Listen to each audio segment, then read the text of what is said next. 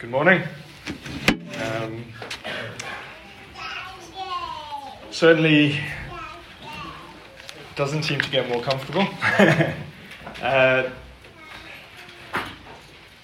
think it'd be good. It's good for everyone to get up to the front once in a while, because you're never so aware of your need for God's Spirit to be at work as when you have to be the one getting up doing the talking, because you know how weak and fallible, and I certainly feel very small and insignificant when I try to get up to speak, and I realize how little I know.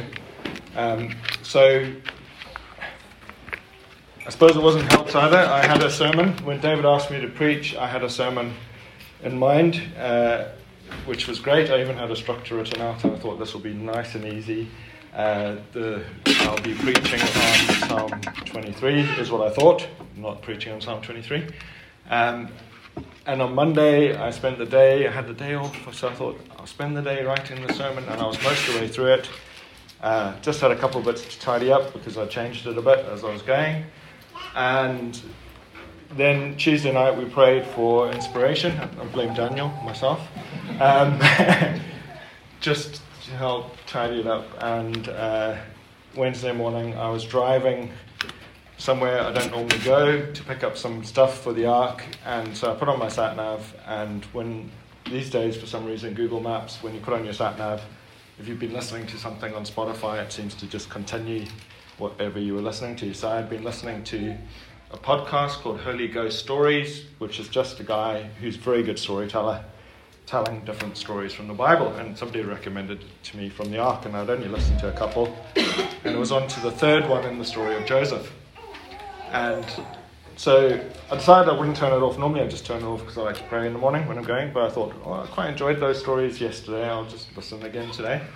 And there was one line in particular that just hit me like a ton of bricks, and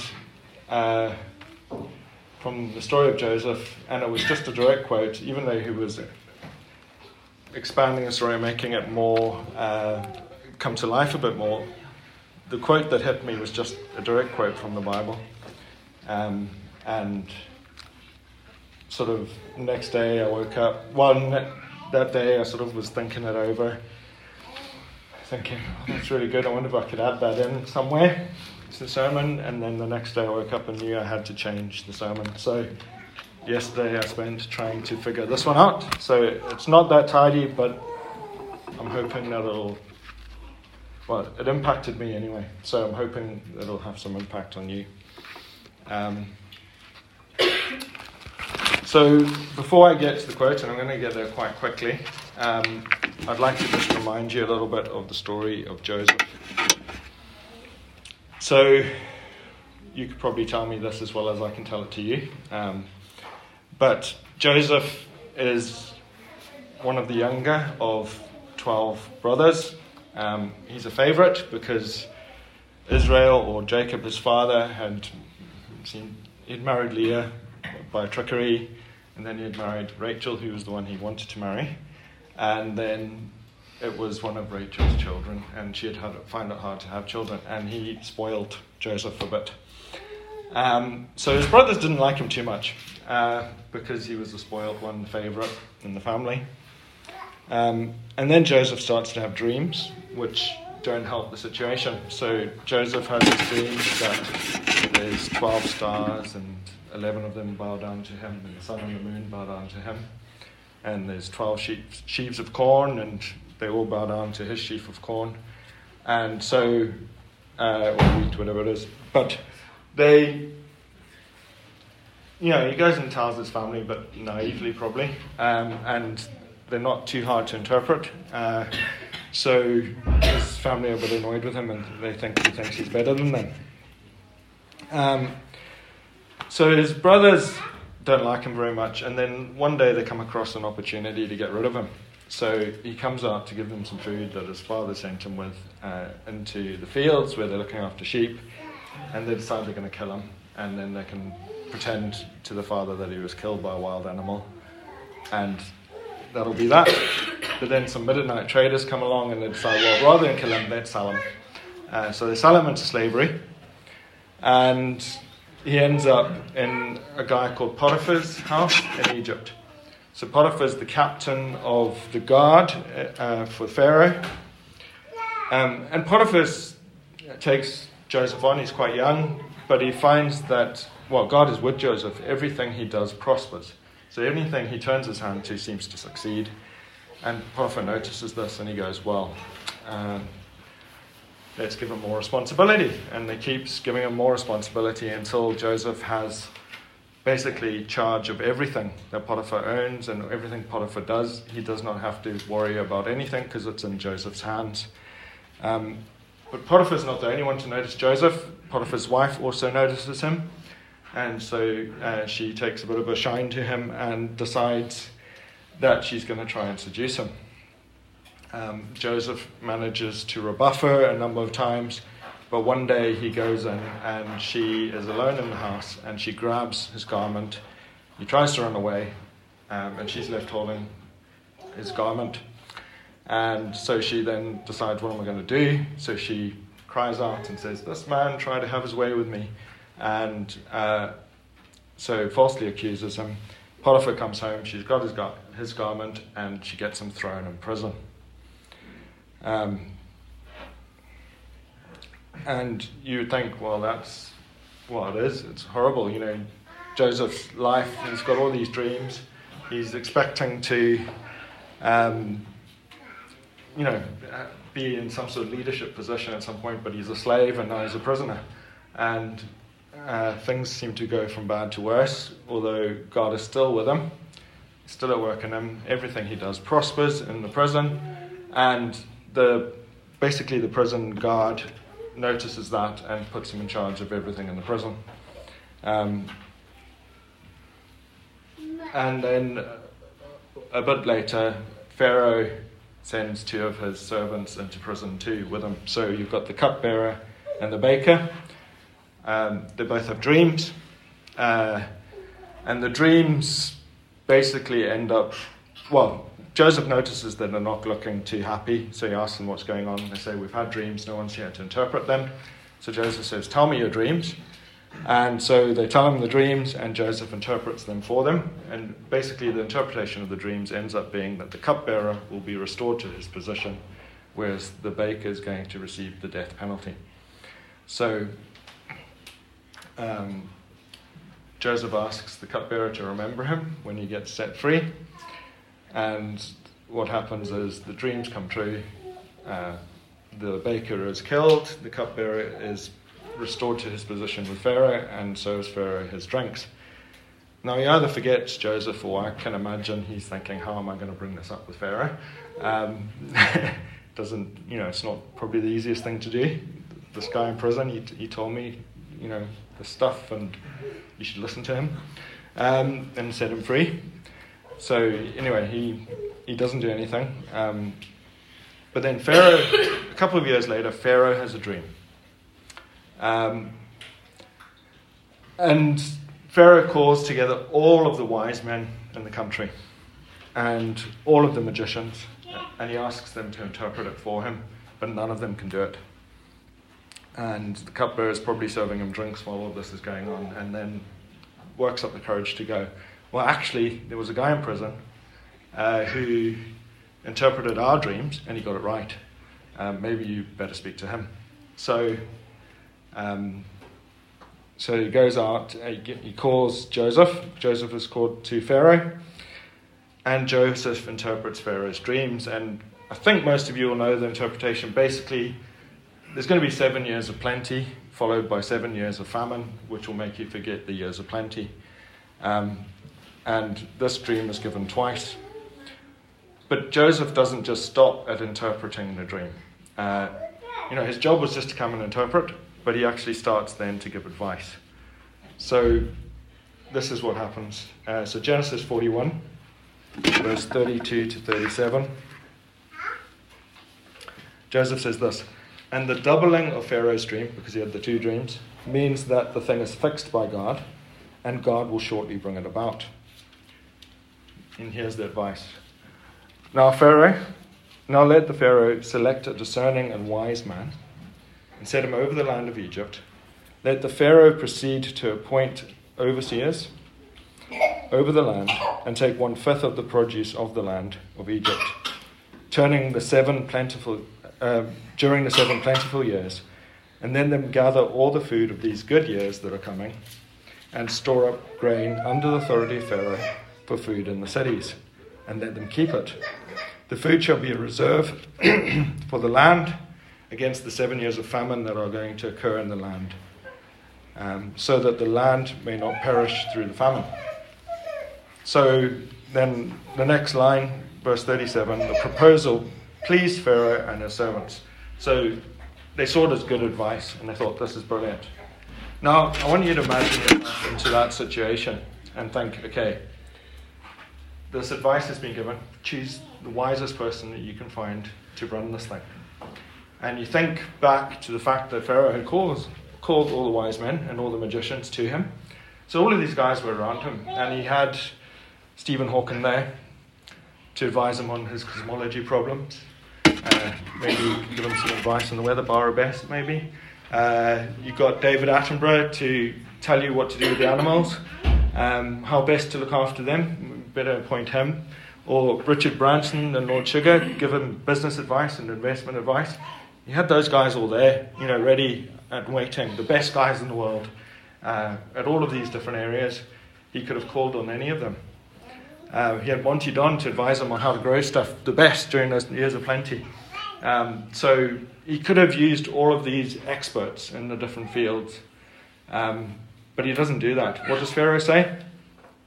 And this is the line that struck out for me. Pharaoh said to his servant, "Can we find a man like this, in whom is the Spirit of God?" And as I heard that line, it just hit my heart, and I was like, just imagine. So Pharaoh's known Joseph for about half an hour here.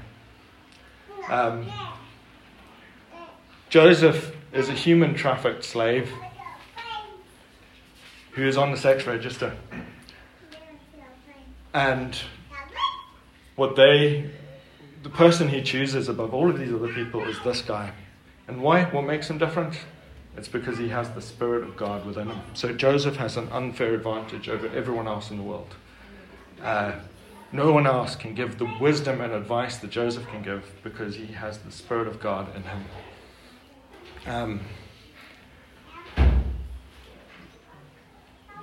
Basically, if God's Spirit is with him and causing everything he does to prosper, he is the one. If you've got God's wisdom, what other wisdom do you need? And that's what Joseph has. And it ended up that Pharaoh, recognizing this, caused the fact that Joseph changed the world during that time. He changed the course of history for Israel and for Egypt.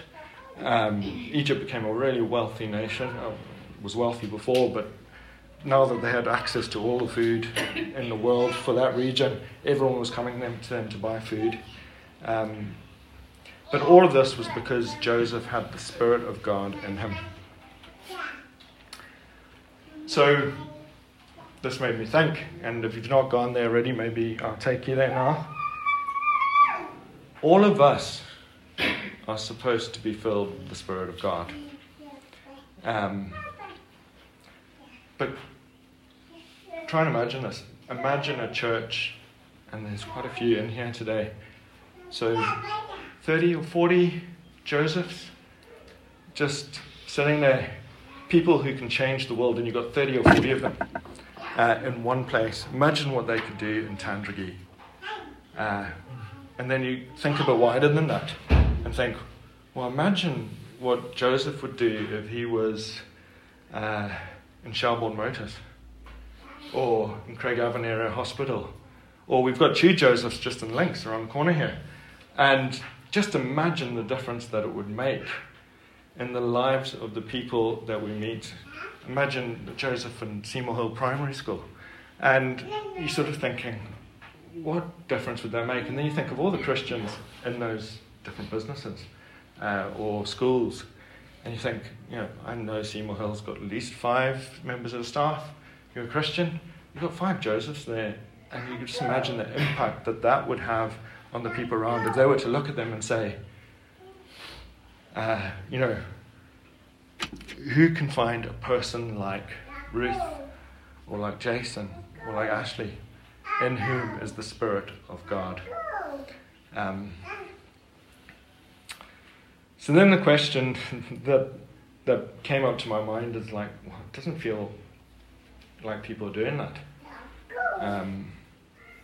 So I asked, am I like that? Am I like Joseph? Am I so full of the Spirit of God that people can say, who can find a man like Joel within whom is the Spirit of the living God? And if it's not like that, and I don't think it is for me, I think I don't want to be down and negative about ourselves, because I think we have the Spirit of God, and it tells us that very clearly. We cannot be a Christian unless we have the Spirit of God. I actually walked into my bathroom this morning and the electric light switch was on, and it was so early in the morning, everything was dark, but I could see because of the wee light from the electric shower. And I thought, I think maybe I'm shining a wee bit. So in a really dark place, you might notice, but why can't I be a 1,000-watt bulb? Why can't I be a bit brighter? And if I'm not, should I be satisfied that I'm not? And then I thought, is it rude actually to be unsatisfied? Because God has done a lot. I do feel He speaks to me quite a bit. I feel that I'm closer to Him now than I have been for a long time.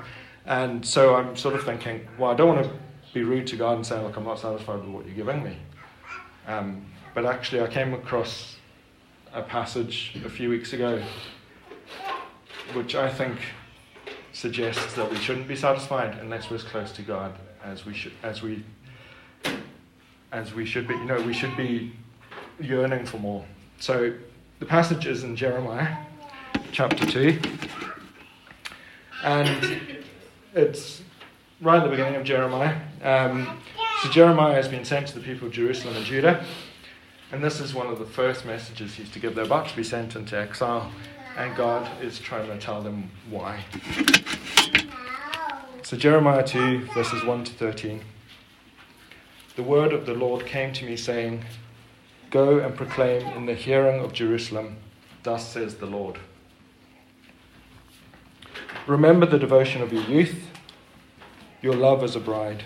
So I remember the devotion of your youth, your love as a bride, when you followed me in the wilderness in a land not sown. Israel was holy to the Lord, the first fruits of his harvest, and all who ate of it incurred guilt. Disaster came upon them, declared the Lord. Hear the word of the Lord, O house of Jacob, and the clans of the house of Israel. Thus says the Lord. What wrong did your fathers find in me, that they went from me, and went after worthlessness, and became worthless? They did not say, Where is the Lord who brought us out of the land of Egypt, who led us in the wilderness, in the land of deserts and pits, in a land of drought and deep darkness, in a land that none passes through, where no man dwells. And I brought you into a plentiful land, to enjoy its fruits and its good things. But when you came in, you defiled the land and made my heritage an abomination. The priests did not say, Where is the Lord? Those who handled the law did not know me. The shepherds transgressed against me, shepherds being leaders. The prophets prophesied by Baal and went after things that did not profit. Therefore I still contend with you, declares the Lord, and with your children's children I will contend. For cross to the coasts of Cyprus and sea, or send to Kedar, and examine with care, and see if there has ever been such a thing. Has a nation changed its gods, even though they are no gods? But my people have changed their glory for that which does not profit. Be appalled, O heavens, at this. Be shocked, be utterly desolate, declares the Lord. For my people have committed two evils. They have forsaken me, the fountain of living waters, and hewed out cisterns for themselves, broken cisterns that can hold no water. So, I suppose that stood out for me from that was that Israel had drifted from God. They had not kept up their initial relationship with God. And to be honest, I never felt their initial relationship with God was that great to start with. But they didn't seem to notice that God was no longer working in Israel and acting the same way with Israel as he had when Moses was around. When Moses was there, he did amazing miracles to bring them out of the land of Egypt. He brought them through a Red Sea. He fed them food in a desert that had never been plowed. He gave them water from rocks. Stuff that just doesn't happen. It doesn't even make sense. You can't find a scientific way of going, that's what will happen there. He asks you to do sometimes ridiculous things that don't make sense to prove that it's him and nothing else. And they weren't asking, where is he? Why is he not doing the things that he used to do? They were just quite happy to go along, and they were doing their religious rituals and stuff like that, but they weren't in a real relationship with God, and they weren't expecting him to act in the same way that he has acted before.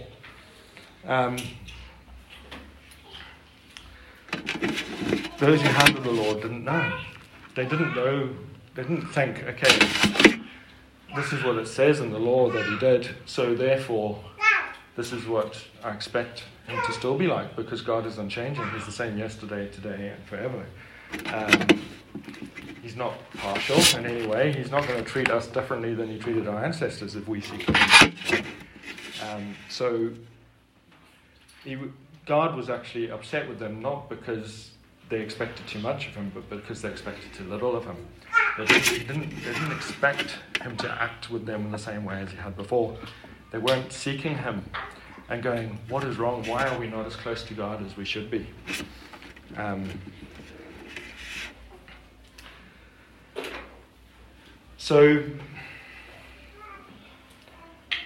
have a firm belief that if they had gone, God, we are going completely the wrong way here. We realize, where are you? Why are you not answering us? If they'd actually listened to the answer, they would have discovered probably, as in the same way that if I listened to the answer, discovered it's not God's fault that he's far from them. They had drifted from him.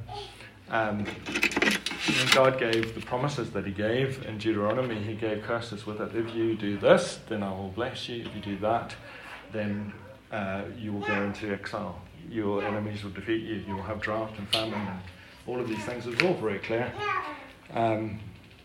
But if they had turned, God is so gracious that he would have taken them back immediately. Isaiah chapter 30, verse 18 to 21 says, "Therefore the Lord waits to be gracious to you." This is a bit earlier, but it's the same sort of situation. They've been warned that there's an exile coming. And Isaiah is saying, "Therefore the Lord waits to be gracious to you. Therefore he exalts himself to show mercy to you. For the Lord is a God of justice. Blessed are those who wait for him. For a people shall dwell in Zion. In Jerusalem you shall weep no more. He will surely be gracious to you at the sound of your cry. As soon as he hears it, he answers you. And though the Lord give you the bread of adversity and the water of affliction, yet your teacher will not hide himself anymore, but your eyes will see your teacher, and your ears will hear a word behind you saying, 'This is the way, walk in it,' when you turn to the left or to the right." So God promises to guide, he promises to lead, he promises to forgive them straight away, to reveal himself to them. The teacher's only hiding himself to teach, and we should be seeking. And as I consider the wider church today, I can't help but wonder, are our expectations of what our relationship with God should be like too low? Should we be asking, where is the Lord? When we see the spirit-filled people of the Bible and what they look like, can we honestly say we're as close to God and as spirit-filled as we should be or could be? And then during the week, Ruth and I were reading through the book of Acts, and we've actually just got towards the end. We've just finished it, actually. And this is towards the end of it. And Paul has been sent to Rome And it just happened that we were reading it at the same time as all of this was going on. But I could pick any story from the Bible or any story from the book of Acts, pretty much, that Paul's been sent to Rome. And I was just thinking, what does a spirit-filled person look like? This guy is a prisoner. He's been imprisoned unjustly, a bit like Joseph. He was basically, the Jews were trying to kill him. The tribune arrested him because they thought he was a troublemaker. He tried to punish him to find out what trouble he was making, and then found out he was a Roman citizen. And then he found out the Jews were trying to kill him, so he sent him off to Caesarea, to Felix, the governor. And Felix tried him and couldn't find anything wrong with him. But he kept him in prison because he wanted to please the Jews. Then governors change, Festus comes in, and he keeps him in prison, and the Jews are asking, well, bring him back to Jerusalem so we can try him, also plotting to kill him again. And so Paul appeals to Caesar. So Paul is being sent off to Rome to go stand trial under Caesar. They actually don't know what charge to put on him because they have no charge. So they've also tried him. King Agrippa's tried him. So loads of opportunities to speak to the top people in the land Paul has had over these few years. And he's been sent off to Rome. They put him on a ship, and it's autumn. And the weather's not so good. Winter's coming, and they had a bit of wind. They get to Cyprus. They're in a port. The port's not great, but they're there, and Paul says to them, right, I perceive. God has told me that if we go out to sea again, that we're going to be, we're going to lose life, and we're going to lose a lot of valuable stuff. Stay put. And then the pilot says, no, if we just get to the next harbour, it'll be a much better place to spend the winter. Let's just go. And, if I was a Roman soldier, I would probably go with the pilot rather than the prisoner too. He's the expert. So they set off. And then as soon as they set off, a massive storm comes, blows them out to sea. And there's 2 weeks of horrendous storm. They're throwing everything overboard to try and survive. And so they've had massive losses, as Paul said. By the end of the 2 weeks, they're all expecting just to die. They don't expect to survive it. Everyone except Paul. Paul comes to them and says, God has come to me, and he sent his angel. And if you do what I say, everyone will be saved. And so this time they start to listen to him. And so he says to them, okay, first of all, some of the sailors are trying to get onto a lifeboat to get off and escape on their own. And he says, you need to, if anyone leaves the ship, then we're going to perish. Cut the cords of that lifeboat. They listen to him enough to cut the cords of the lifeboat and let it adrift. And then they crash up on a reef, and everyone gets to shore. So they get to shore on an island called Malta, and everyone survives, just as Paul said. And then they are in Malta. The locals are very good to them. They make a fire to warm them up. And Paul helps them, and he gets bitten by a snake. And there's a snake on his hand. He shakes it into the fire, and the locals go, he must be a murderer. Because, justice has got him. He escaped the sea, but he wasn't going to escape justice. Justice is going to get him. He's going to die. And so they're watching him, waiting for him to drop dead. But he doesn't. So then they change their mind and go, he must be a god, because the snake bite didn't affect him.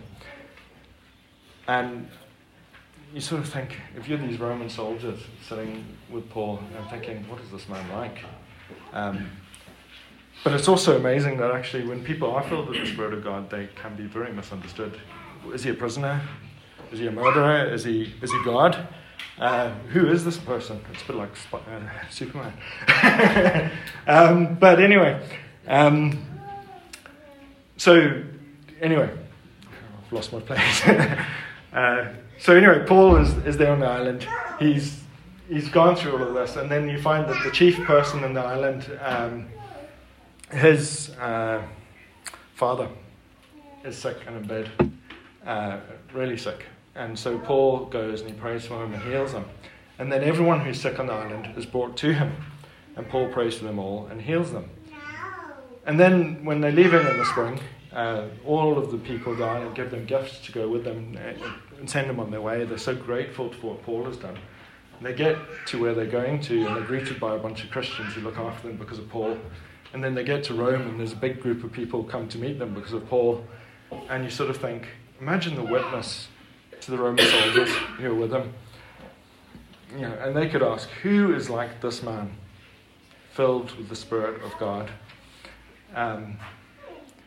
Whatever situation we're in, whether it's in prison or whether it's whatever, whether we're understood or not, people should be able to notice that there's a difference. Who is like this person, filled with the Spirit of God? I should really look at these. So, where did I get to? Yeah, and like I say, the whole Bible's full of this. It's full of stories like this. Think of David and Goliath. The whole of the Israelite army, all of their trained soldiers who've been trained in all the armour and all of that, they're scared of Goliath because he's too big and strong. But this little shepherd boy, he's not scared. He's got the Spirit of God. He knows God's with him. And he's like, well, who's like this man, filled with the Spirit of the living God? Daniel ends up right at the top in Babylon because who's as wise as this man? He's filled with the Spirit of God. And that's at the same time as Jeremiah is there. Daniel was sent off during Jeremiah's prophecies to the Israelites in Jerusalem. So while Jeremiah is complaining about people not listening to God and not expecting much of him, Daniel's in Babylon listening to God and expecting a lot of him. And like I said, the whole book of Acts is just filled with amazing stories of how people spread the gospel message, and it's confirmed with accompanying signs and wonders. And our temptation is to think, well, that's the Bible, those are special people. We can't expect God to act the same today. That's ridiculous. That was back then, and God was very evident. But the Bible doesn't say that. The Bible, James tells us that Elijah was a man with a nature just like us. But he prayed fervently that it would not rain for 3 years and 6 months, and it did not rain on the earth. Then he prayed again, and the heavens gave rain and bore fruit. In his day, who was like Elijah, filled with the Spirit of God. God doesn't show partiality. The heroes in the Bible were people with a nature just like us. They stood out not because of their own wisdom or strength or abilities, but because they were filled with the Spirit of God. If I look at my life honestly, I know that the Spirit is at work, like I said earlier. I can see the changes He's made in my life, so I'm not saying that we shouldn't appreciate what God has done and is doing in our lives. I think that actually appreciation is something that we should have, and not giving thanks to God is one of the biggest sins.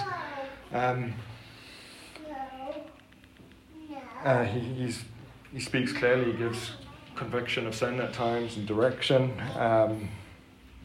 When I study His Word, and especially during Bible studies, I find that I'm able to remember stuff. I'm able to, have the appropriate verse for what the person's struggle is often. So I do feel that His Spirit is at work, but I still feel that there's more. That I'm not walking in the fullness of all that I read about in the Bible of what those who believe in God should look like. And for me, I think partly, there's a whole lot of things, but I think there's partly a dying to the flesh. We've become alive in the Spirit, but there's always a wrestle between the flesh and the Spirit. And I think unless we die to the flesh, then we don't live completely in the Spirit, because we're living too much in the flesh, probably for all of us. That's one to think about a bit more maybe. But I would like people to be able to say of me, who is like this man, filled with the Spirit of God. And if you do too, if you think, well, maybe I'm not as close to what a New Testament Christian looks like, or any Testament Christian looks like, what follower of God looks like really, you might be asking, what can we do about it? And I don't have a huge amount of suggestions, because I don't feel I'm there yet either, but there's some obvious ones. So I'm going to make a couple of obvious ones. That firstly, just even from that passage in Jeremiah 2, we shouldn't accept less than what has been promised. I don't think we shouldn't just live with it and accept it and not expect too much from God. We should be a little bit discontent until we are completely as close to God as we should be. I'm not talking about grieving things badly, but there's a godly grief that causes us to draw closer to God. And this discontentment with our situation should cause us to draw close to Him, to seek Him with all of our heart. And the other thing we can do is pray like David prayed in the Psalms. Create in me a clean heart and renew a right spirit within me. And search me and know me. See if there is any wicked way in me and lead me in the way everlasting. So ask God for direction as to how to get that closeness to Him that you're looking for. I think if we pray these prayers with sincerity, God will reveal Himself to us, and He will reveal ways in which we can change, ways that we can grow. He'll convict us of sin if we need it. But I think those are two things we can do anyway. So my aim today, and I hope none of you do feel guilty, my aim today is not to make any of you feel guilty for your walk with God. My aim is to try and inspire you as to what is possible, where we could be if we were filled completely with the Spirit of God, if we allowed ourselves to be discontent with not being as close to God as we should be, and we sought Him with all of our heart and soul and mind. I think, for myself anyway, we all feel a responsibility to represent God to the people around us. And I think that unless we're filled with the Spirit of God, then we'll only just be trying really hard in human efforts, and a human cannot represent God. There's no way that we can represent who God is in our own strength. We need the Spirit of God. No one knows the mind of God except the Spirit of God. So we need the Spirit of God in us in order to represent Him. So there's no point in us trying really hard to evangelize if we're not filled with the Spirit of God, or to love people. Our mission statement of the Ark is to demonstrate the love of God to our community following the example of Jesus. But we can't do that. I don't even understand the love of God, according to Ephesians 3. It's so great that I don't understand it. How can I demonstrate it to my community if I don't understand it unless I'm filled with the Spirit of God? Because then I can know the mind of God. So we can't just try really hard to be better. The only way that we can be filled with the Spirit of God is being connected to God. And the only way we can get His wisdom. It's not about working hard. It's about seeking God and seeking that connection, abiding in Him and letting Him abide in you.